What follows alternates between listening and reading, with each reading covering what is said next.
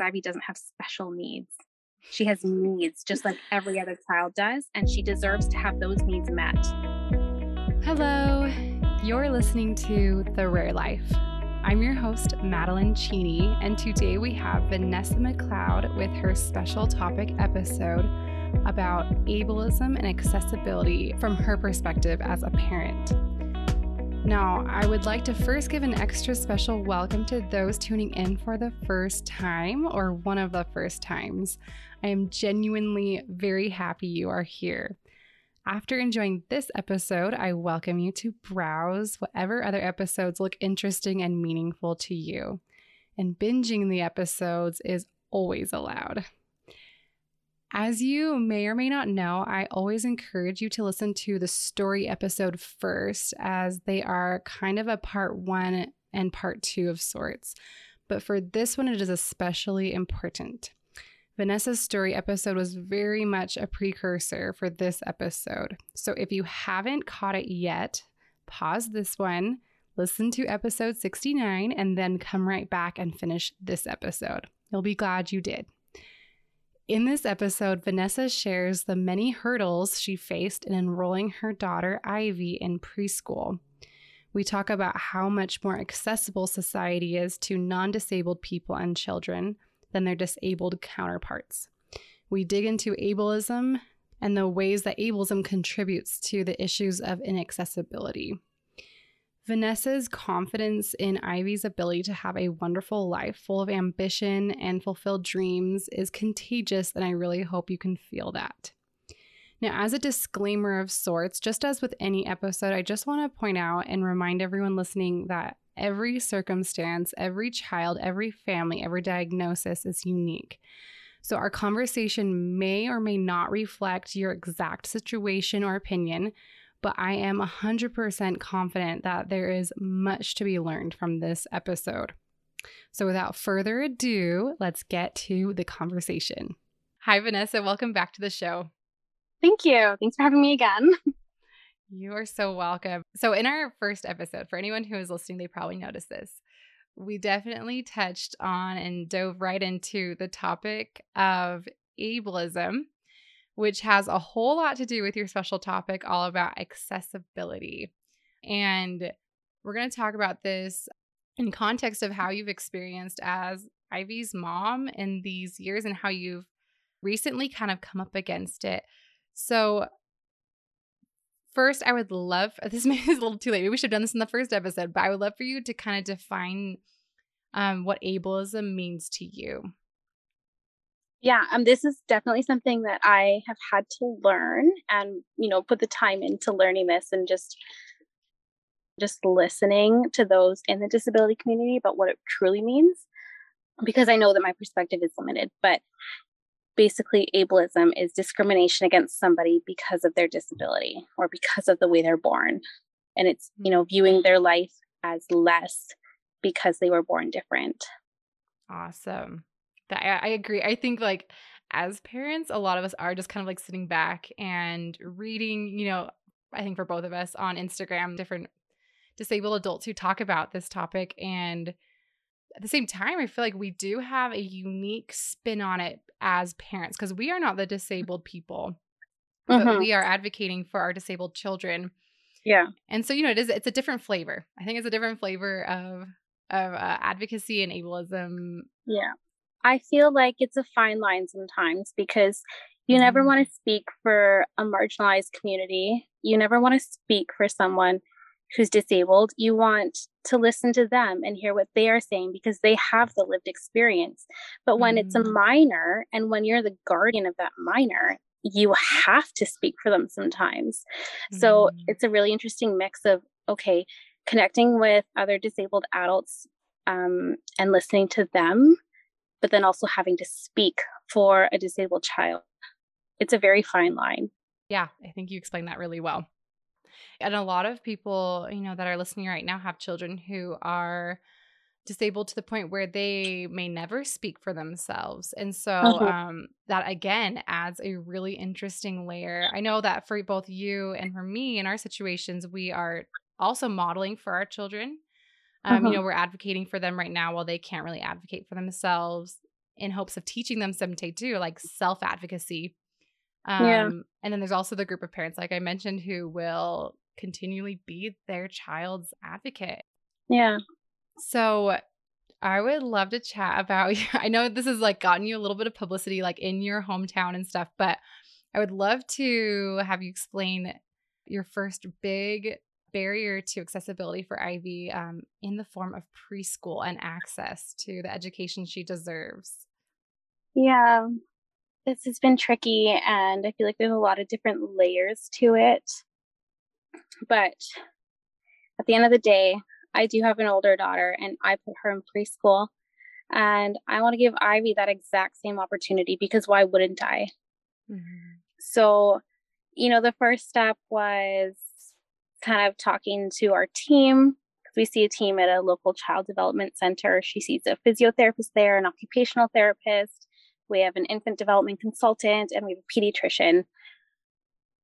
So, I first kind of spoke with them about it because they've been involved in her development. And I just kind of said, I think she's ready for preschool. Like, she's already so fiercely independent and determined. And she sees her big sister go off to school, and she's asking to go to school. And they were so on board with it.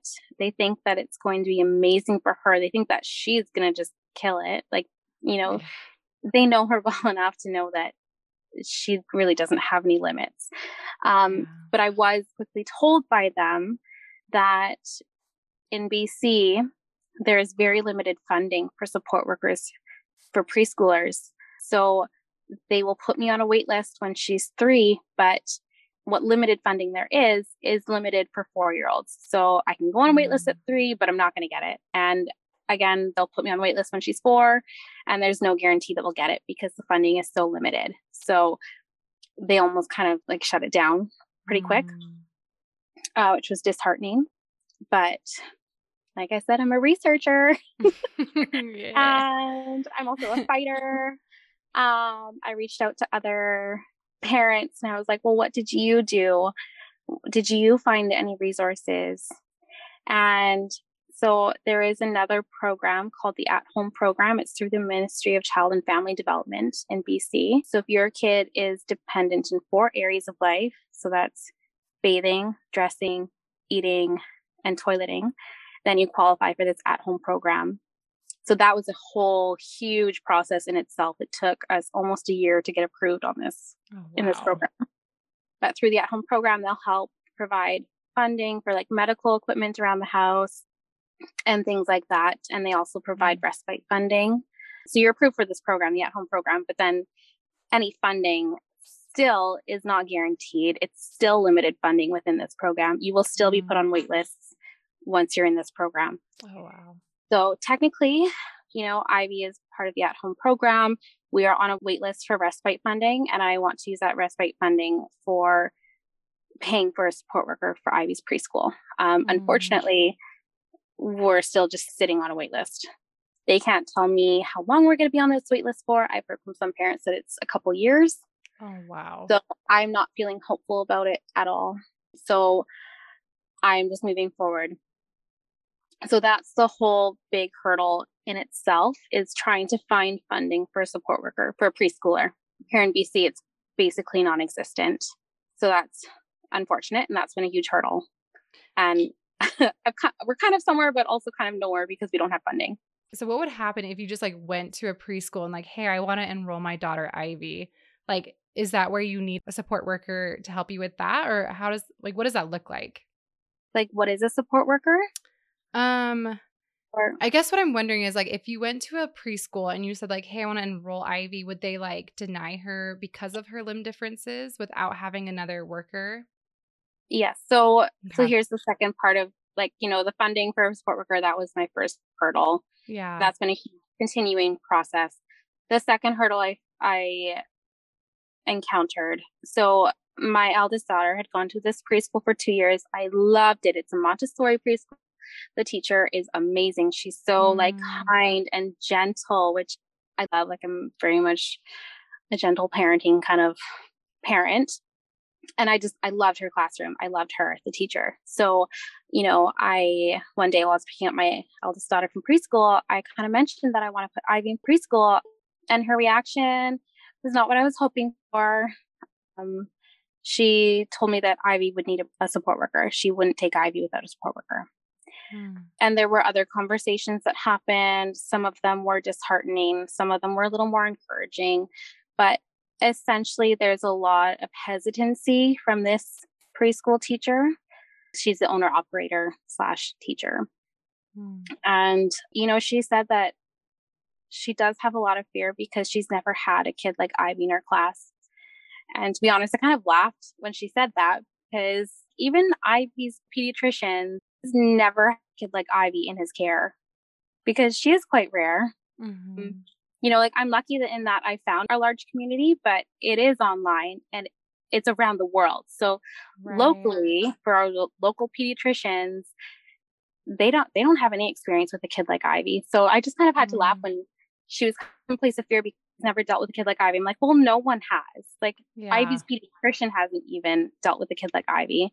And, this has been a learning curve for me as well. This is just something that I've learned and taken the time to learn. I think for a lot of people, there's a lot of fear surrounding disabilities in general.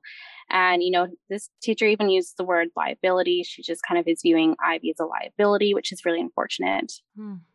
So, like I said, there were some big problems with inherent ableism in these conversations. That's also been a hurdle that we've had to overcome. As you mentioned before, Ivy is totally independent and can do anything she needs to do. And so that really seems misplaced as well and judgmental, really.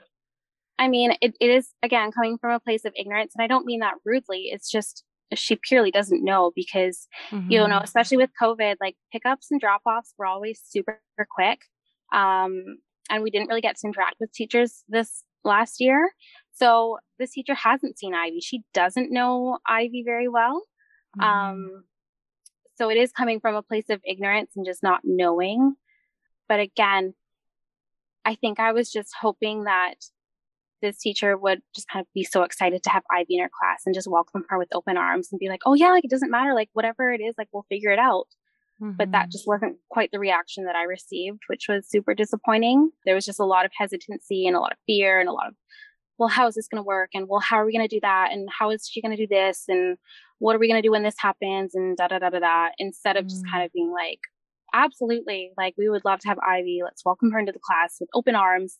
Doesn't matter what her disability is. We'll figure it out. Yeah. That just wasn't, like I said, it wasn't the reaction. So that was really disappointing. But, I do love this teacher. And we have had good conversations as well, where she has expressed after some time that she's excited to have Ivy in her classroom. And she thinks it'll be so good for the other students as well to just, we've had conversations about how to talk to the kids about raising disability inclusive kids and, how to talk about differences, how to talk about diversity and those sorts of things. So I know she sees the value in that as well. I think there just is a lot of fear holding her back. But yeah, I mean, to be honest, if we think about back to our first episode together, we've both experienced that too. And I think most parents have the feeling you're unqualified for these children because you just don't know what to do. And so, really that I feel like it's probably pretty relatable. We're I felt that too, but trust me, you can, you can do this. Well, you might be unqualified and you might not know, but there's always an opportunity to learn. Yeah. And I guess I was just disappointed that she wasn't outwardly showing right off the bat that she was excited to learn. Which I guess I'd been hoping that she would be as a teacher. Because you're very right. In my case, I didn't receive a lot of support while pregnant. They treated it like a routine pregnancy. They didn't treat it like a high-risk pregnancy. So I wasn't even seen by an OB, just my midwife. Yeah. They talked about, referring me to an OB, but then they never did. And then, the time comes and she came a month early, but they wouldn't even deliver her in not even our local hospital, because that was never my plan. Our local hospital doesn't have a NICU. So we were going to go one city, like kind of like up from us, I guess, where they have a NICU and deliver her there.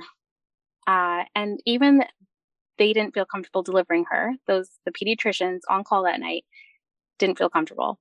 So they actually sent us to BC Children's Hospital by ambulance to just where we would have better care, I guess. They just didn't feel confident. They wanted us to be in the best place possible, which I totally understand. But, and then, so after all this, like even, not even our town, but like a bigger city than ours, those pediatricians didn't feel comfortable delivering her. And then they just sent me home with this baby. And I'm like, hey, well, like, if all these medical professionals didn't feel comfortable caring for her, and now I'm caring for her, like, you're right. It is a lot to learn.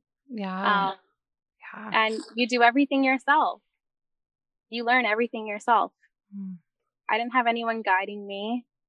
I found that community on my own, and it was of other parents. I've honestly found the most help from other parents. It hasn't been from any medical professionals. It's been all from parents. I mean, I'm glad the parents were there, but like, man, these medical professionals like need to pick that up. Or at least like refer you. Thank goodness for the internet, because without the internet, I wouldn't have connected with the amount of people I have. And I would be lost. Amen to that. Like, how did parents do this before? I don't know. You could reach your community virtually. Quite honestly, they didn't do it. These children were often sent to institutions, which is really sad. Yeah, there you go. Yeah. So you're right. So kind of going back to Ivy's preschool journey, I guess. Where did that lead? Like, have you made more progress in that, or? Yeah, I mean, she's going since the teacher's initial reaction, hesitancy. We've had meetings with her. I made an IEP for Ivy. She's met with Ivy. I hired a support worker. Like, I looked for her on my own, hired her independently. We've met with her. I've talked with her a lot about my goals for Ivy, my vision for Ivy's experience at preschool. The support worker I found is absolutely amazing. I am so excited about her. I think she's going to be amazing for Ivy. And she's kind of almost even working herself out of a job. Like, those were her words. She said, I essentially want to work myself out of a job. I want Ivy to be as independent as possible, which I feel the same. That's amazing. And I honestly think Ivy's going to surprise everyone, because they don't know her, and because, it's just kind of a part of ableist viewpoints. You can't imagine that a life different than yours is still okay. So I think these teachers just don't even know. I honestly think Ivy's going to blow them away with what she can do, because they can't even picture her doing things. Even other kids we meet, they don't even think she can hold an umbrella. Right. They just can't picture it. So yeah, I think she's going to surprise them all. Because I told them, I'm like, I wish you guys could see our house. We don't have anything modified for her. We don't have anything to do. Nothing. We did buy a specialized high chair, but if Ivy, she is fiercely independent, and she doesn't want to sit in a high chair. She wants to sit in a regular chair like her big sister does. So that's what she does. Anything her big sister does, Ivy does too. And people honestly cannot picture that. But they will. Which is kind of funny, but it's also kind of sad at the same time that, people can't imagine that a life different than theirs is still worth living, or that you can still have a beautiful life, or, and that's not the case for everyone, but it is something that happens, and it's sad. Yeah. And she will teach. I mean, like, not that she's going to preschool so she can have an awesome experience, right? Like, she's not going there to like teach these people. That's not her job. But that being said, like, what a great opportunity for this teacher, for these other kids that she'll be with, to be like, wow, yeah, like Ivy, like, she's legit. Like, I love her. And if I can just jump in, like, I don't want to ever put that weight on Ivy. It is not her responsibility to teach other people, but you're right. At the same time, it is going to happen. Right. And people are going to learn from her. It is not her responsibility. It's not her job to do that, but it will happen. And I am excited for that, because am I going to change a doctor's mind by writing a letter when she's done 40 years worth of research about genetic anomalies? Do I really think I'm going to change her mind? No. But Do I think that we can have an impact on the next generation? 100%. I think that if we start actively teaching kids at a young age about the beauty of diversity, the beauty of differences, the beauty of a disabled life, I think it's going to be so powerful, and we can raise these kids to know better.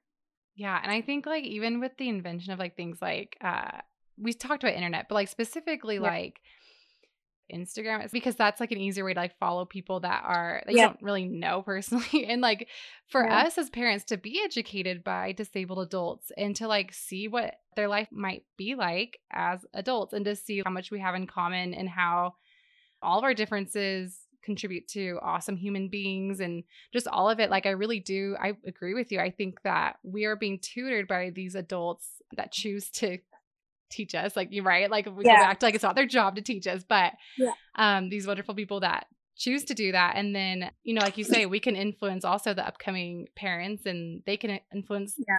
the next generation, and really Yeah. make it a really great community to enter into, just like parents, I did think, before us. I just think we can raise a more inclusive generation, and we can create a more inclusive world Yeah. by doing this, by advocating, and by, specifically talking to kids about it. I've brought books to the preschool. I've had conversations with the teacher about, okay, so what comments are okay for kids to say? What questions are okay for them to ask? What's not okay? When do you need to intervene and correct maybe the words that they're using and that sort of thing too? And because, I don't think these kids are necessarily going to get that from home, because that's just an unfortunate part of society right now. So I want them to learn it at school.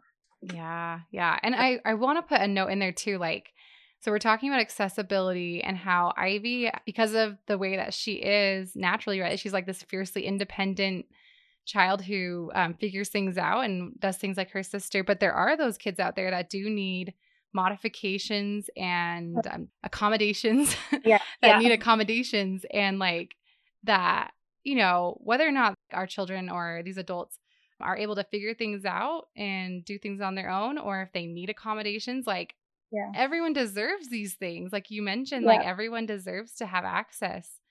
And of course it's not, I mean, I didn't really think twice about it before I had Kimball, but luckily we get to be in this community and realize there's a need. Yeah. I mean, something interesting that I have learned. And so now personally, I don't even use the term special needs. From what I've learned, I think it's a bit outdated. And it puts the emphasis on accommodations on disabled people rather than putting the pressure on the entire world to be more accessible to everyone. Yeah. So, like disabled people, they have needs, they have accessibility needs, but everybody has those same needs too. Everybody needs access. Every child has needs. And it's just that in our case, in the world as it is today, if you're a typical kid, those needs will automatically be met because that's how our world is built. Whereas disabled kids, the world it's not as inclusive as it should be at this point in time. And so those needs won't be met because the world isn't designed that way. And so that's where advocating comes into play, so that our disabled kids can have their needs met in the same way that non-disabled kids have their needs met. All kids have needs and they all deserve to have their needs met. Yeah. So that's why I don't like the term special needs, because Ivy doesn't have special needs. She has needs just like every other child does, and she deserves to have those needs met. Yeah. Preach. And like that's another thing I used the term special needs like until I don't know, until I was educated not to use that term. Like I think we're all learning and like trying to figure out what the I don't know, how we feel about things and how disabled people feel about things. And I think like having another child that is quote unquote typical, I think really highlights that too, that discrepancy, because it's like, this world was made for Wendy. Like this world is very accessible to her, but not in the same way it is to her brother. And I think that that's a really I don't know, like a really actually empowering Yeah. contrast to see and be like, okay, yeah, like we could make some changes with this.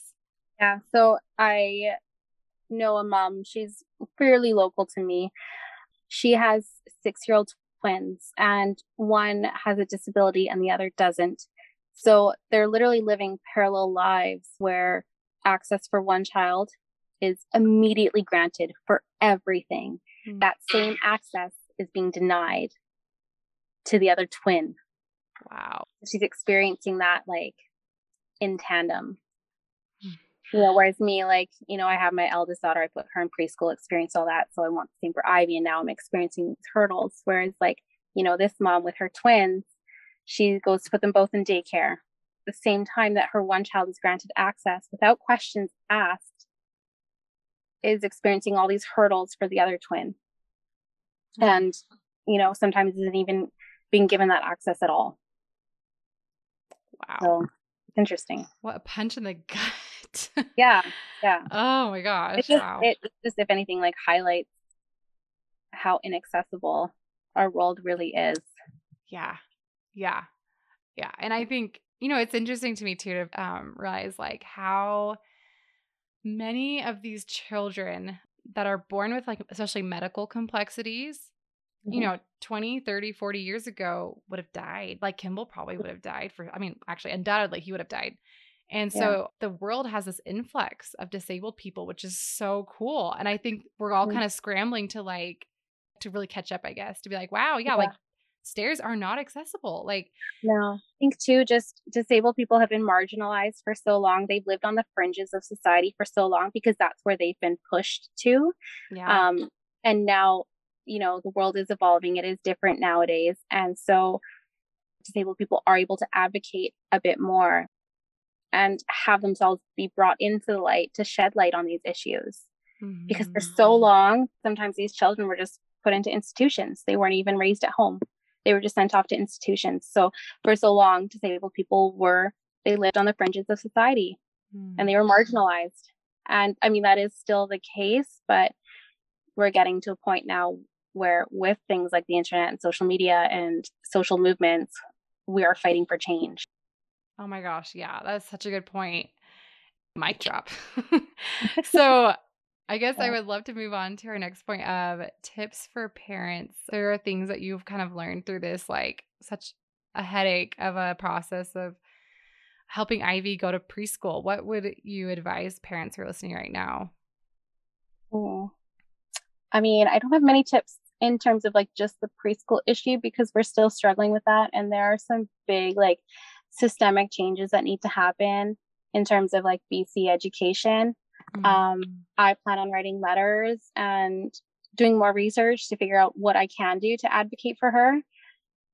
But, if I could just give a tip in general for any parent who is maybe feeling alone right now or, having any of those emotions that I've talked about, like fear, guilt, anything like that, anything that goes along with raising a child with a disability, I would just encourage you to know that you're not alone in this journey. And I know sometimes it is scary and you do feel alone, but there is a huge community out there of parents. And like I said, thank goodness for the internet because I've been able to connect with so many people and I have found that support. I have found so many resources just even for kids with limb differences. And then there's resources for kids with Down syndrome. There's resources for autistic kids. There's all these little different niches, I guess you could say. And then there's just like the wider disability community in general. I've connected with so many people with so many different disabilities. And, I've learned that we're not alone in this journey. And, things might be hard sometimes, like this whole preschool issue.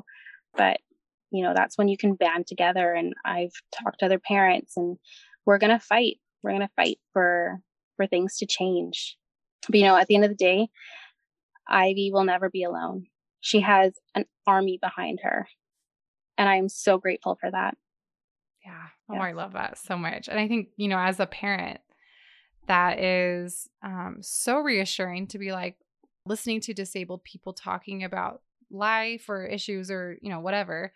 I think it is really reassuring as a parent to be like, my son's a part of this community. I'm not, but like my son Mhm. is. And I feel so secure in this idea of like that they are speaking out more and like, Yeah. and demanding justice and accessibility, and that I don't know. I'm like, I'm freaking proud. Like, yeah, Yeah. my Oh, son's I disabled. do. Like, this is such a cool community for him to be a part of. Yeah. And that's where, you know, that's probably where the biggest journey has been for me, because not even like I was intentionally raised this way, but you are just kind of raised to believe that disabilities are sad. Hmm. And so that's probably been the biggest change for me in my viewpoint. It's not sad. Her life is not sad. Hmm. It's different, but different can be amazing. Yeah. Yeah. Totally. Yeah. And yeah. Oh, So, I love that. So, what are your hopes and dreams for Ivy as she goes along in life, and undoubtedly comes up against more discrimination? yeah. What do you hope for her and for other all disabled children? Yeah. I mean, part of this is scary because I do know that she will face discrimination. She will face ableism. She will face some challenges in her life. I do know that. I don't, I'm not just kind of sweeping that under the rug. I do acknowledge that. But, my hopes for Ivy is that she always knows how loved she is, that she has a place in this world. She is meant to be here and she deserves it. She deserves to be here. She deserves a place in this world. She deserves love. She deserves a full life.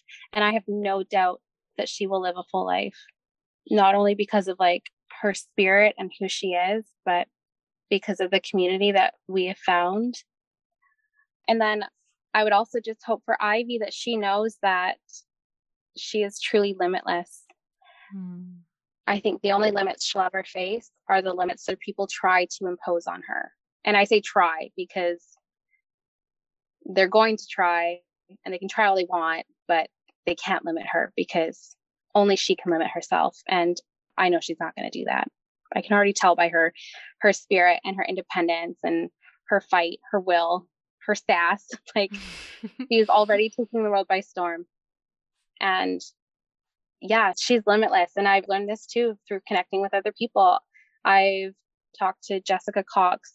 She is in the Guinness Book of World Records because she is the world's first licensed armless pilot. Wow, that's So awesome. Ivy literally to fly an airplane, she will. Mm. Ivy can do anything she wants to. There are no limits. There are no limits for someone who's disabled. There's only the limits that people will try to impose on her. And that's where we'll run into issues like lack of equal access, all that kind of thing. But Just listening to you too, like I am so confident that you're right about that, that she will never limit herself. In mhm, part because of the confidence that you are instilling in her. And I think that, she is so equipped, like having these parents that are so confident in her ability to adapt and to have a great life. I think, I don't know, I would be willing to bet that a lot of the confidence you see in her right now is in part because you don't expect any less from her than you do your other daughter. And I think mhm. that goes such a long ways for these kids that we're raising, for them to know that we have all the confidence in the world in them. Yeah. And like I do love Ivy and I believe in her, but I also have to credit the parents who have counseled me and encouraged me and guided me, because I did have parents very early on, Hmm. parents that I met through the War Amps of Canada, and they told me straight up, you cannot treat her any different than your other children. And I remember hearing this when I'm holding a 2-week-old Ivy. And I'm like, what? Like, I would never make Ivy do the dishes. Mhm. Like because you're holding this precious 2-week-old baby who was born without hands and you don't know any better. And you're like, I would never make her do the dishes. Like, how would she do the dishes? Yeah. But now, like, I'm like, okay, those parents are right. Like, you literally can't treat her any different. Ivy sweeps. Ivy cleans up messes.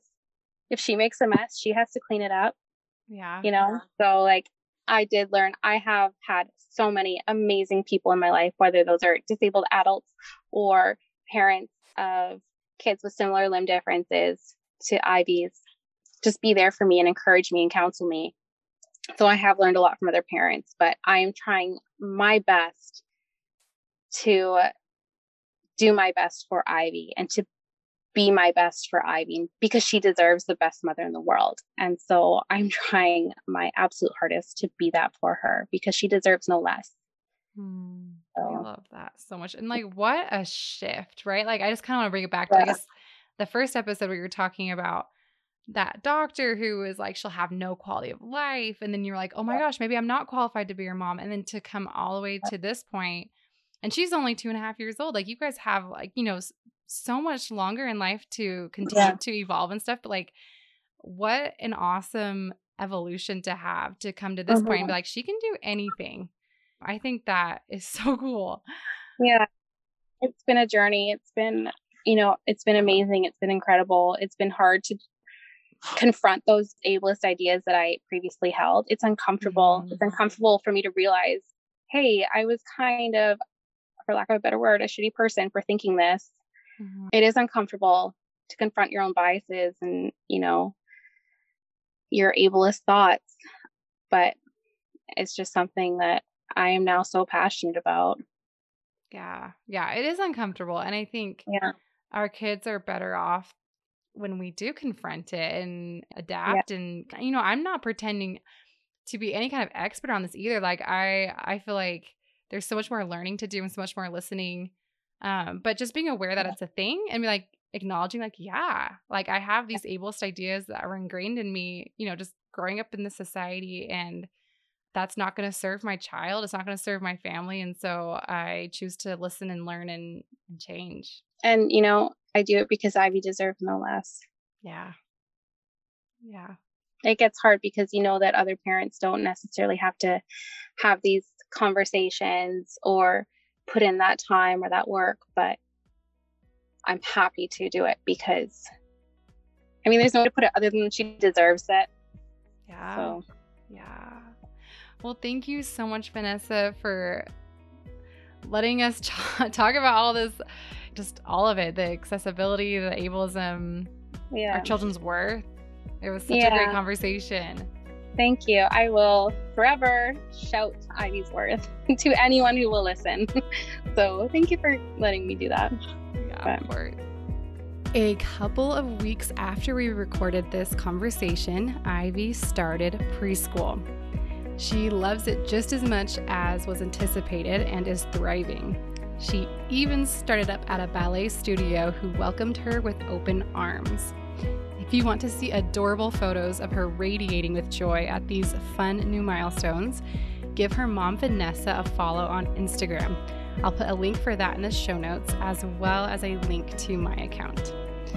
After talking to Vanessa, I requested the resources that she looked into to learn about ableism and the history of the disabled community. And so you can find that little list of resources in the show notes if you want to do a little more digging yourself too. Don't miss next week's episode as I chat with a NICU nurse about her inspiration, her best moments, and her hardest moments, as well as a pep talk for all of us. It's a great one. See you then.